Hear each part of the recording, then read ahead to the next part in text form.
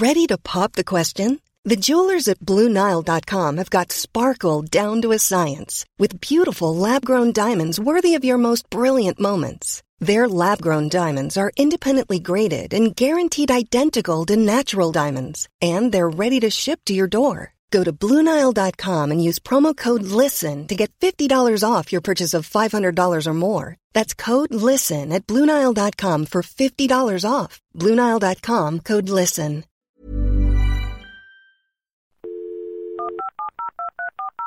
This podcast is a Royfield Brown production. Find others on iTunes. All right. Here I know.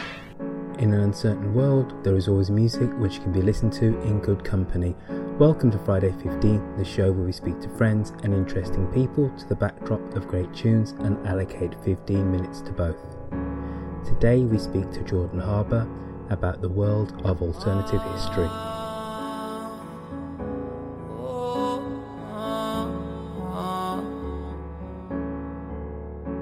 Pyrex hails from Toronto.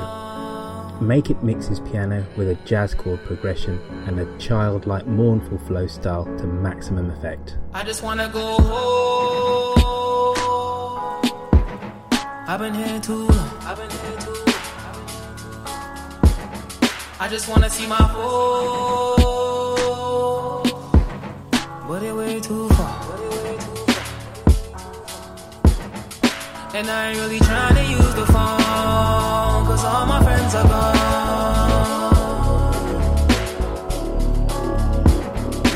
Feels like I'm in these streets alone, grinding with a hoe from town to grow.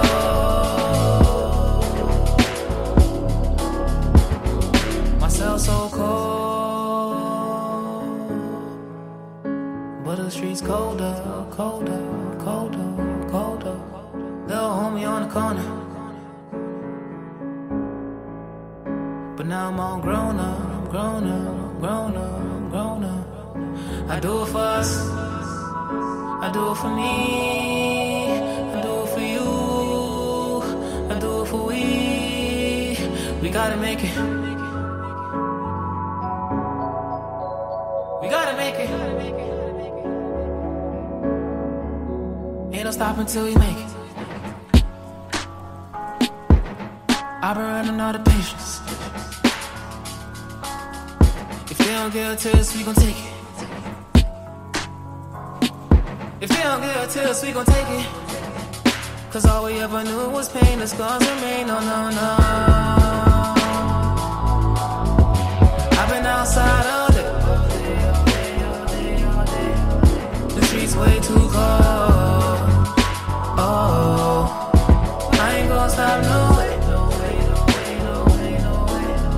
I gotta go. I gotta go.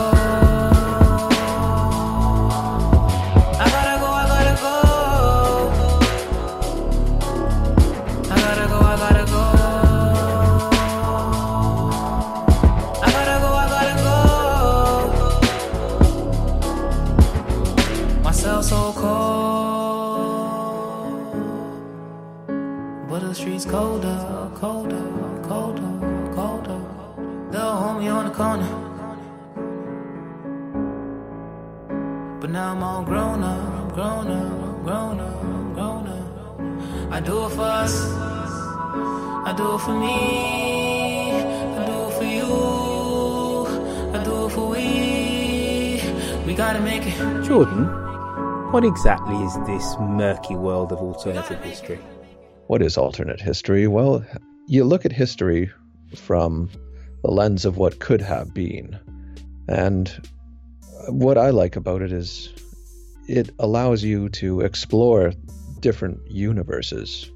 And it's kind of like, fantasy or science fiction. But it's, still within kind of historical spec. And when exactly did this genre come about? Because it seems that that really since the Second World War that it's really when the genre's kind of got a shot in the arm. But is it older than just 1945? And what if the Germans had won? Oh, certainly.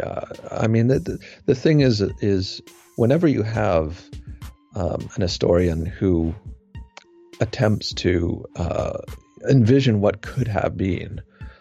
That's alternate history. And you have that all the way back to the Greeks and the Romans who were, wondering, what if this emperor hadn't done this? How would have things been a little bit different? And any historian is going to, at least play a little bit with that what if scenario.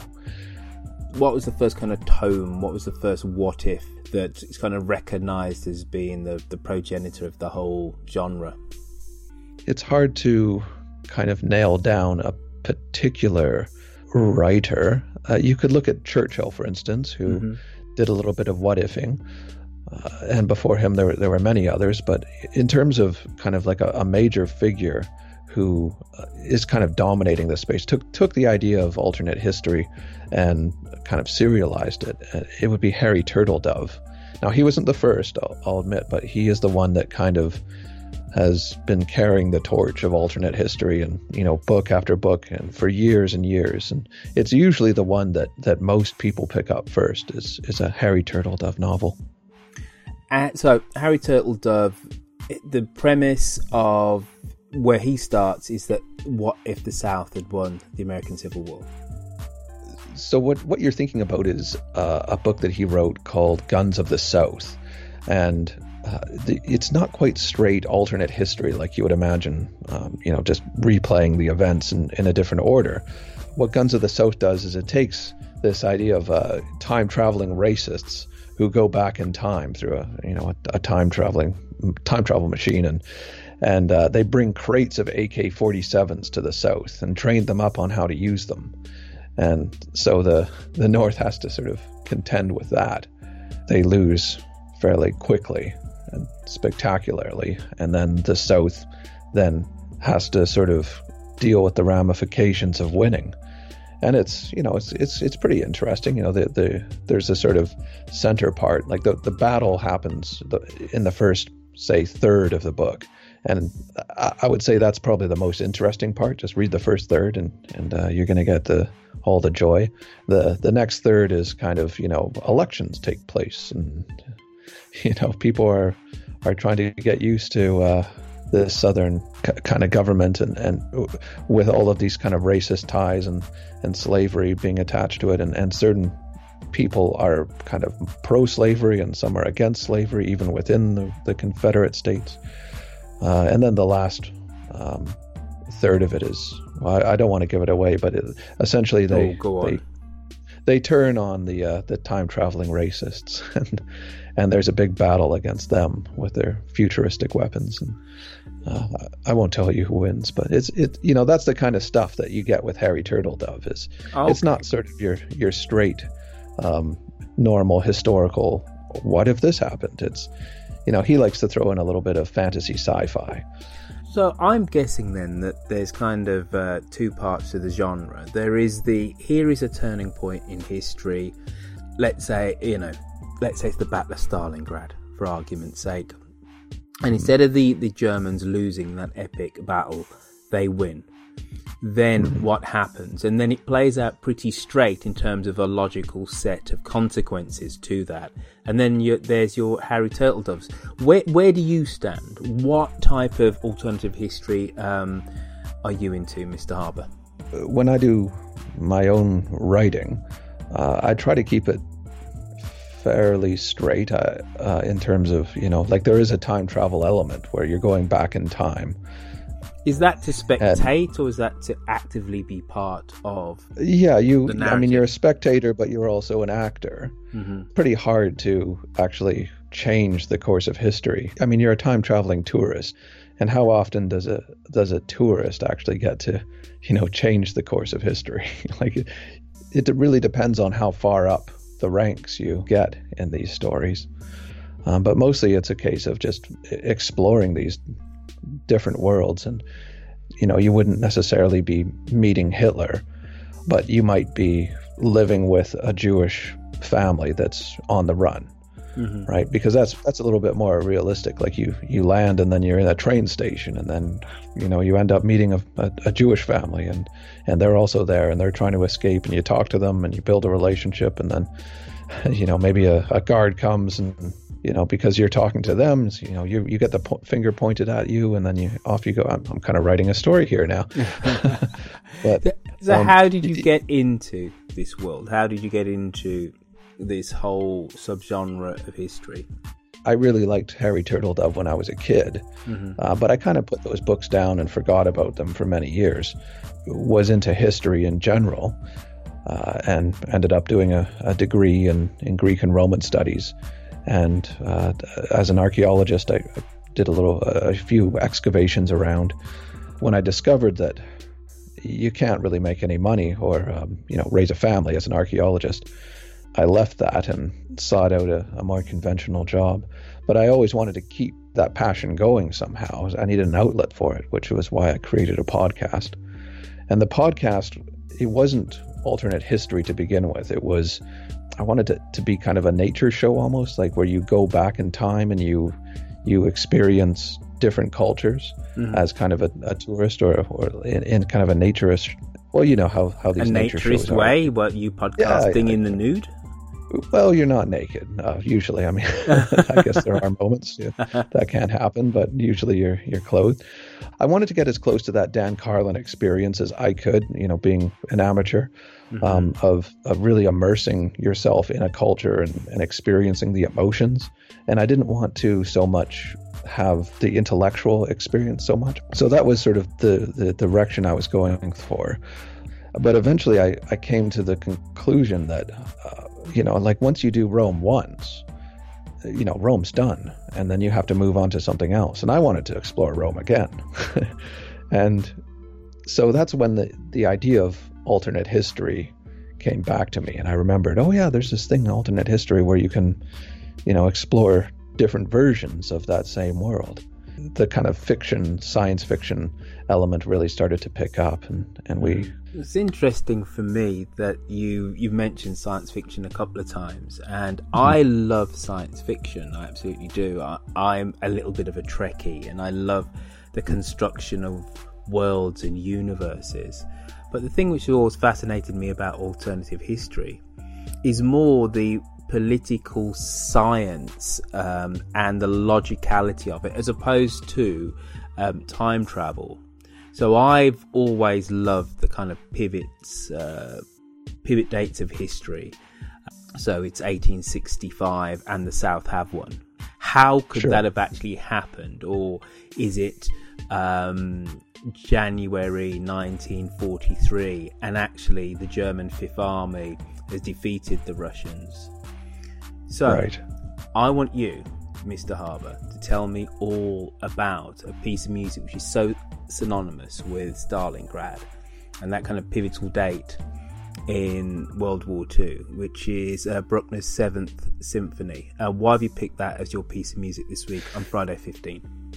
The reason why I picked that is I love World War II, and there's something about Stalingrad that's always attracted to me. I think just it's absolutely horrendous. It's one of those experiences that you just can't fathom. And there are so many different levels to it. There's the fighting at the grain factory, there's flying over top in a bomber, there's, fighting in the sewers, and but it's the incredible ferocity of it. I read Manstein's account of Stalingrad and the collapse of the West and the Sixth Army. So in doing research, I came upon this piece by Bruckner. It was the piece of music that was played over the radio in Germany right before they announced that Stalingrad was lost. So to me, it's kind of like the soundtrack to Stalingrad. This is what the Germans felt was the music that best represented that battle.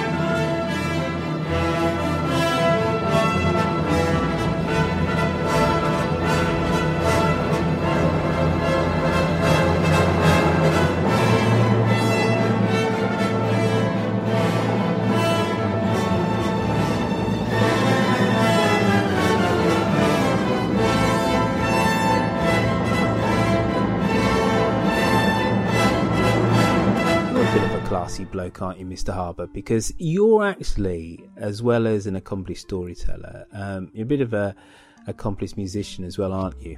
Well, I would say that I can tinkle at the piano, but I don't know about an accomplished. Oh, but you can tinkle those ivories to an accomplished standard, though, can't you? You know, I can do a little bit. You know, I got to grade 10 and then I stopped. Grade 10, doesn't that literally mean that, you know, you're a kind of orchestra material? It means that I'm just before the area where you would be able to teach. I got to the point where I was able to start playing some of the rudimentary pieces that I enjoy listening to. Mm-hmm. Let's put it that way. All right. I think you're being somewhat modest here. Alternative history is definitely incredibly popular, not just in novel form, but now on DV. So where do you stand with something like The Man in the High Castle by Philip K. Dick, with his kind of vision of the Nazis have won and America is split between the 1/3, which is run by the Japanese, and the other 2/3, which are run by the American Nazis? You know, I like Philip K. Dick. As an author, I sort of see his novels a bit of like character sketches. Mm-hmm. So it's not so much about the plot, although there is the, you know, sort of the plot that runs through it, but it's really just like a very long character sketch that gets you really deep into a particular character. So it's more focused on building the character and what's going on in this character's mind, and what are the things that really interest that character, and they just sort of swirl around in that character's mind. So you kind of learn about the world through the motivations and the obsessions of a character. So I must admit, I've kind of said it before, I'm really into the world building. Tell me the reason why.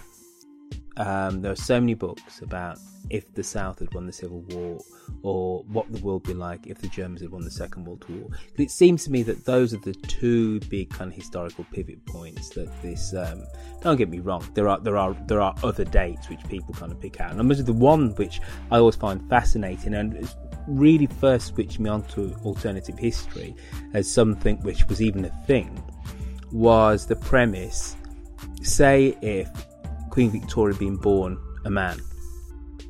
And that to me was absolutely fascinating because at that point, whoever was on the throne of Great Britain was also the King of Hanover. But because of the laws, the rules of succession in Hanover, that person could not have been female. So when Queen Victoria becomes the Queen of Great Britain, she gives up the throne. Well, she doesn't give up the throne. She could not become the Queen of Hanover. She gives it to a cousin of hers. Now, you know and I know, being fans of history, that you have German reunification in the 1860s. Potentially, you have the situation whereby the Prussians would have invaded Hanover, and it would have been the domain of the King of England. So you almost have a First World War some 50 odd years beforehand, and I went, oh my goodness, I had not thought about that. But right. But the sex of the monarch of Britain generally isn't something which plays big in alternative history. It is, what if the South had won the Civil War, or what if the Germans had won in the Second World War? Why are those two things which happened in history so redolent in terms of feeding this whole genre? Well, I think that, it's most likely because those are the most popular wars, at least in our world right now. They're the most interesting one, or maybe not the most interesting, but the ones that people pick up the most. Why isn't the First World War, a more popular one? And it's probably because it's a bit more of a drudge fest, and I find the First World War just as fascinating, but it wasn't quite as dynamic as the Second World War, nor did it touch the lives of Americans as much as the Civil War. We kind of live. I'm a Canadian, so I kind of have to live with whatever the Americans are most interested in, because they seem to. There's more of them, and they're richer, and they get themselves published more, and which it's fascinating. It's fascinating stuff, but it's American. It's not Canadian. Jordan Harper, you're going to have to come back onto Friday 15 another time and give us some pivot points of Canadian history, which we could use as a jump off for alternative Canadian history.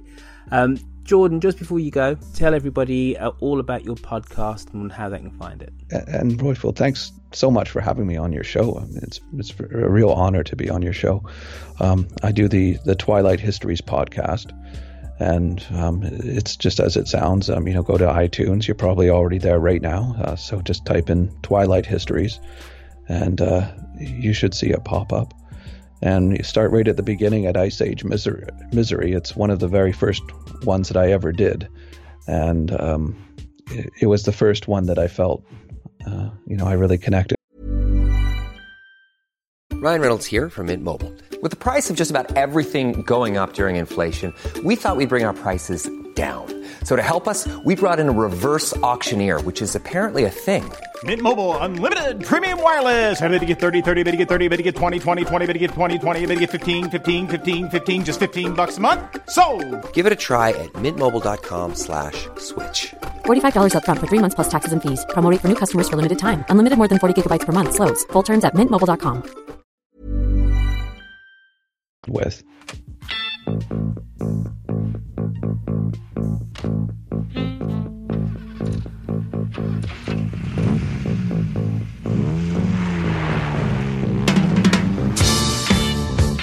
Reminiscent, for me anyway, of school dinners in the mid-1970s, Love Is the Drug from the art rock band Roxy Music is neither rock nor funk.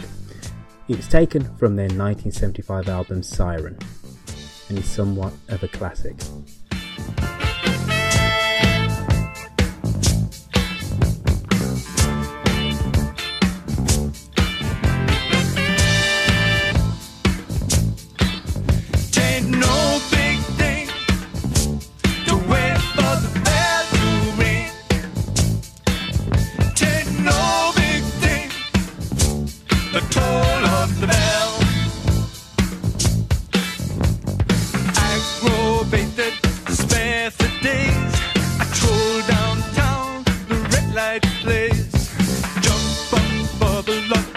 In store, love is the drug, and I need to score. Showing up, hit and run. Boy meets girl where the beat goes on. Stitched up tight, can't shake free. Love is the drug, got a hook on me. Oh, catch that buzz. Love is the drug I'm thinking of. Love is the drug for me. Oh,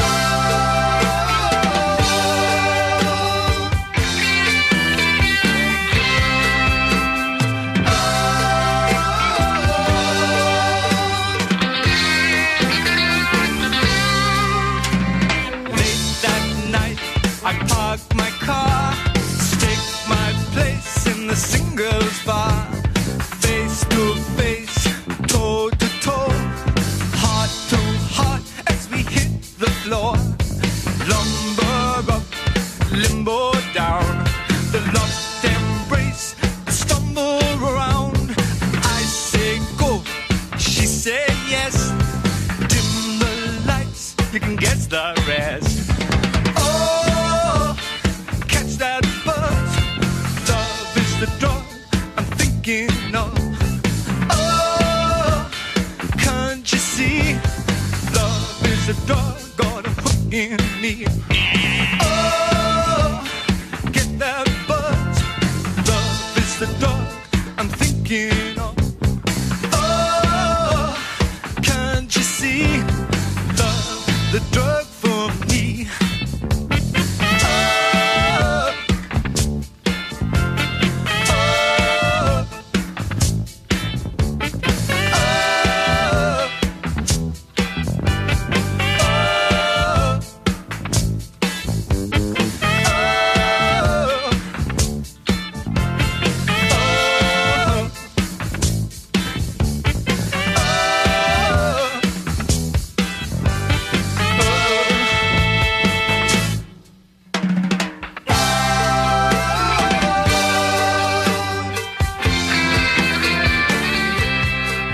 Lila Hathaway is an American singer of a fine pedigree, as she's the daughter of the soul singer Donny. On Surrender, Hathaway works with the producer Pharrell Williams to create a rollicking 60s soundscape.